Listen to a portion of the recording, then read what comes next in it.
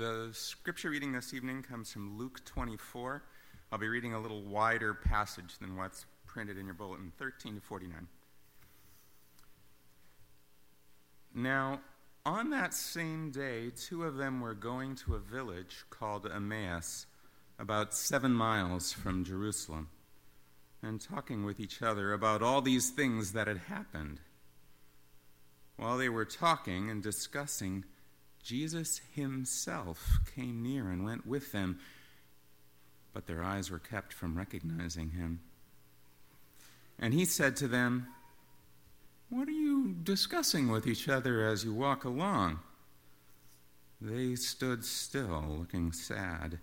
Then one of them, whose name was Cleopas, answered him, "Are you the only stranger in Jerusalem who does not know the things that have taken place there in these days?" He said to them, "What things?" They replied, "The things about Jesus of Nazareth, who was a prophet, mighty in deed and word before God and all the people, and how our chief priests and leaders handed him over to be condemned to death and crucified him. Well, we had hoped that he was the one to redeem Israel. Yes, and besides all this, it is now the 3rd day since these things took place. Moreover, some women of our group astounded us. They were at the tomb early this morning, and when they did not find his body there, they came back and told us that they had indeed seen a vision of angels who said that he was alive. Some of those who were with us went to the tomb and found it just as the women had said, but they did not see him."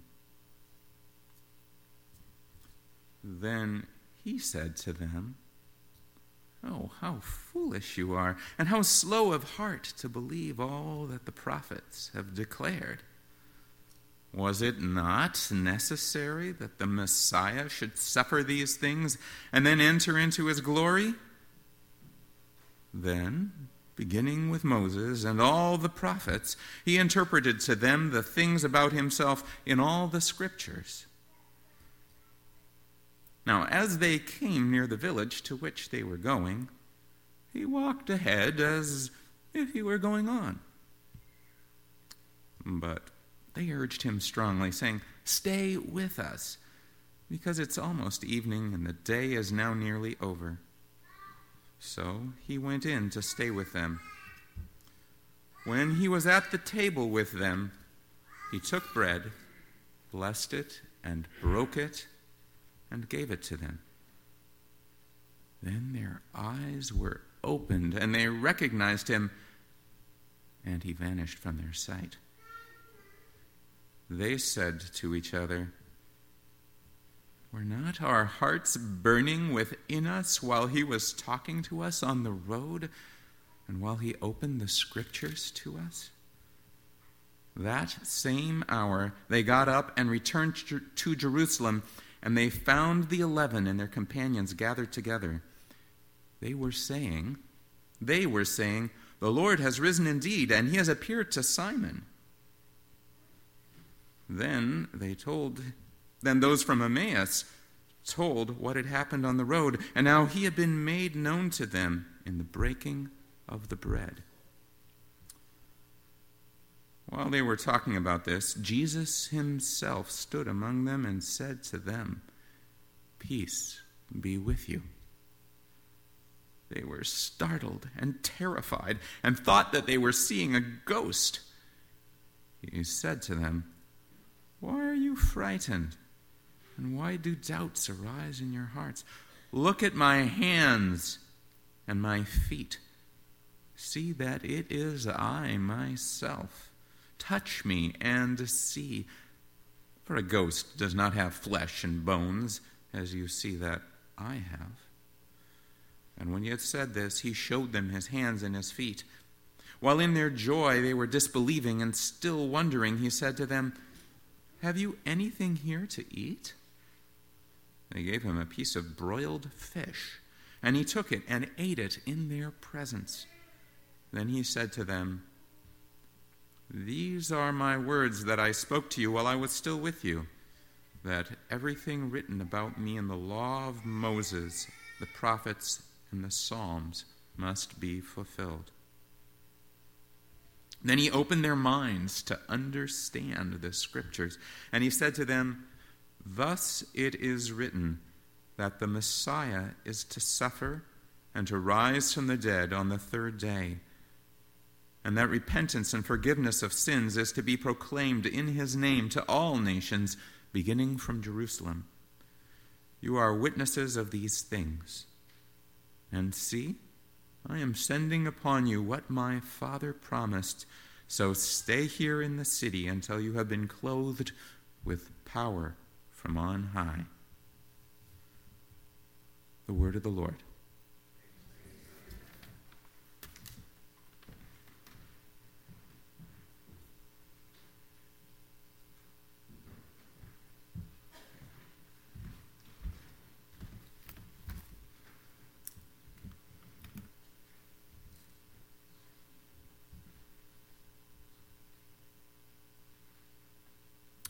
I have two things I want to tell you straight out.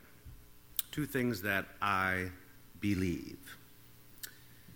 Jesus really did rise from the dead, and that the Bible is a book that can be trusted.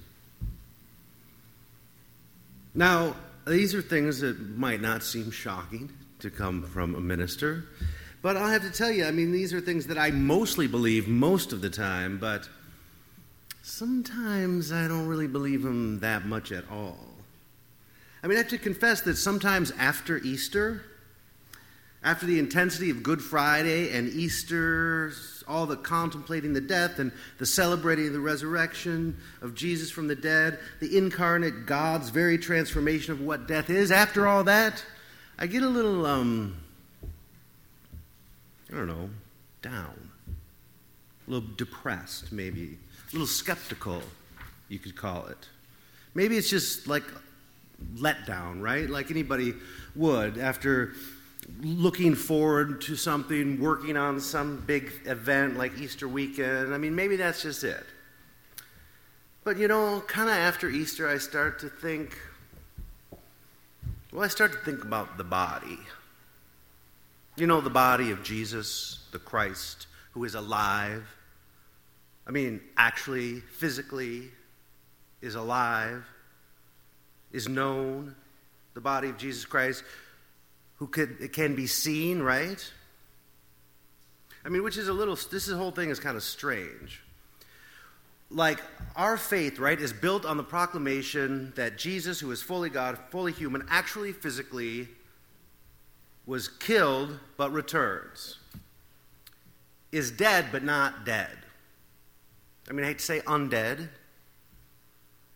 The Bible reports that he is fully alive, but he has died. We say he has come back to life. We have these stories of people seeing him, talking to him, touching him physically. Physicality is a big part of our faith. We are called on not just to believe things or think things. We are instructed, exhorted, given permission to actually do things with our bodies, to love people with our bodies, to love their bodies, to touch each other, to care for each other, to care for the physical well-being of other bodies. It's a very physical kind of faith. It's important, that physicality. So when I get into this post-Easter funk, I think to myself, okay, our faith tradition, right, my faith is built on the bedrock of this bodily resurrection of Jesus.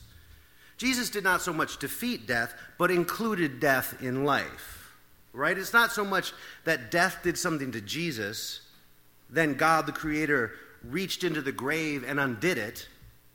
Like on that Sunday morning, God needed to resuscitate Jesus.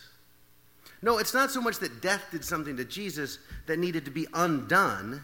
It's more like Jesus did something to death, made life and death no longer in rivalry with one another, included death in life. I love that. I think that's amazing. That's great. It's hopeful. So Jesus, God, man with an actual body, was dead, and so now is fully alive. People talk to him. He says, see my body, right? Touch me, right? See, here is my body. I'm not a ghost. When I get in this funk, I think to myself, you know what, Jesus? I don't see your body. I never saw Jesus' body. Has anybody here ever seen Jesus' body? For that matter, then I really start to get in funk and I start to think about, like, well, God, Jesus, this whole thing, God, like, okay, not just this Judeo-Christian God. Think of every God, whatever God, any God that ever could be talked about or imagined. Has anybody ever actually seen God, a God, any God, do anything? No, of course not. I start to think to myself, where is this body? How do we know that it even happened? There was no DNA results or no face recognition technology. I mean, they didn't have the technology, obviously, but if the body was alive, Jesus' body physically resurrected, we wouldn't need any of that. Jesus could just show up.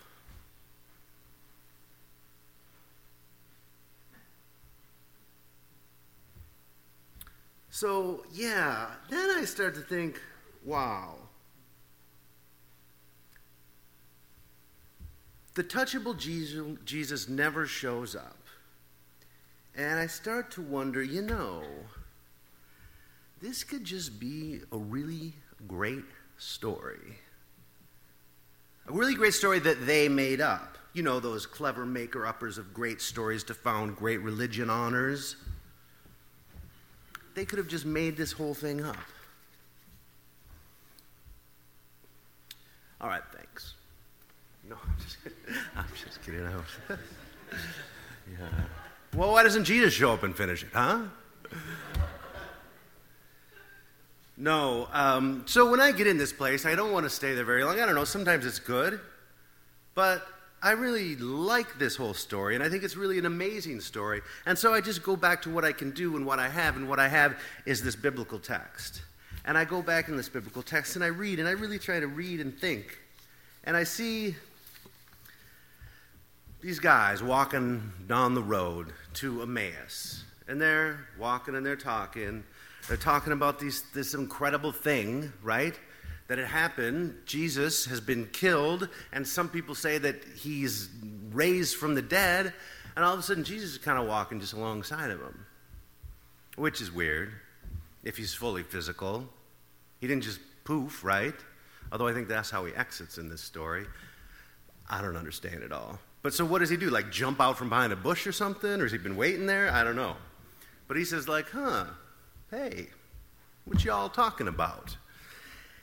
And I just try to think, like, what if I have this sort of like angsty, questiony, dark thing about this all? What would it be like if you actually like knew Jesus? Like I'm saying, of course, we all know Jesus personally, but I'm talking about, for real,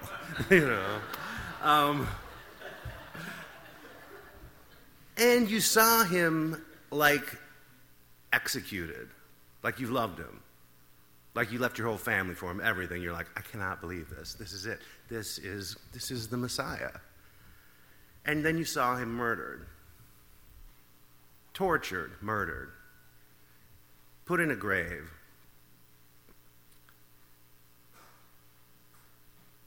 They're leaving Jerusalem. They're getting out of there. They're afraid for their own lives. They're walking along. They can't believe these things. Some people say they saw him. Some people say he rose from the dead. They don't know. All they know is that they saw him die. And then this guy is walking next to him. And it's kind of weird because they say to him, he says, what are you guys talking about? And they say to him, are you the only stranger in Jerusalem that doesn't know what happened? So they know he's a stranger, right? They know he's a stranger. Why? Because he talks like a stranger. They can recognize that he's not from around there. But another reason they can't recognize him when he talks is because they don't see him as Jesus because, well, he's dead. And people aren't used to talking to dead people on the road. You know, like when somebody has a really thick accent, you can't really understand what they're saying. It's kind of like that. Like they're talking to a dead person. And there's just no way that we are used to doing that. We can't really fully understand what we're even seeing or what we're experiencing. But Jesus walks with them, and then he tells them, he takes the scripture, he does Bible study with them. He takes the scripture and he goes through it and he tells them his story as it's present throughout the whole text. And he tells this story, and it's not a story of him coming back for revenge. He doesn't even really mention the whole thing, right? He doesn't like, I'm back and I'm going to get him. I know who's responsible for this. He comes back and he walks them through the text and he shows them where God has always been breaking into the world. God has always been coming into the world and coming in love and coming in reconciliation. It's not a revenge story he's telling, but it's a story of love. It's a whole body of work that is about the presence of God. And I have to say, when I'm reading this and I'm thinking about this, that he not only is with these people in this text, this community of people, he talks to them, he eats with them, he does this, takes out this text and shows this body of work, and he's among this body of people, but then he breaks the bread, and they see him. It's this final Eucharistic thing, and I think, wait a minute, he gathers these people together, they interpret the text, he interprets the text to them from the point of view of his grace and mercy, and then they share this meal together. And Jesus is showing me what the body looks like. And as I stand here today, I see it. I see it here. I see it in these texts. And I see it here. And we live out this message of life, utter life, filled with love, that contains death in a way that has no power, that brings no fear. But through this body, we have a promise and a possibility of life. That is not a dead body. It is alive. Come.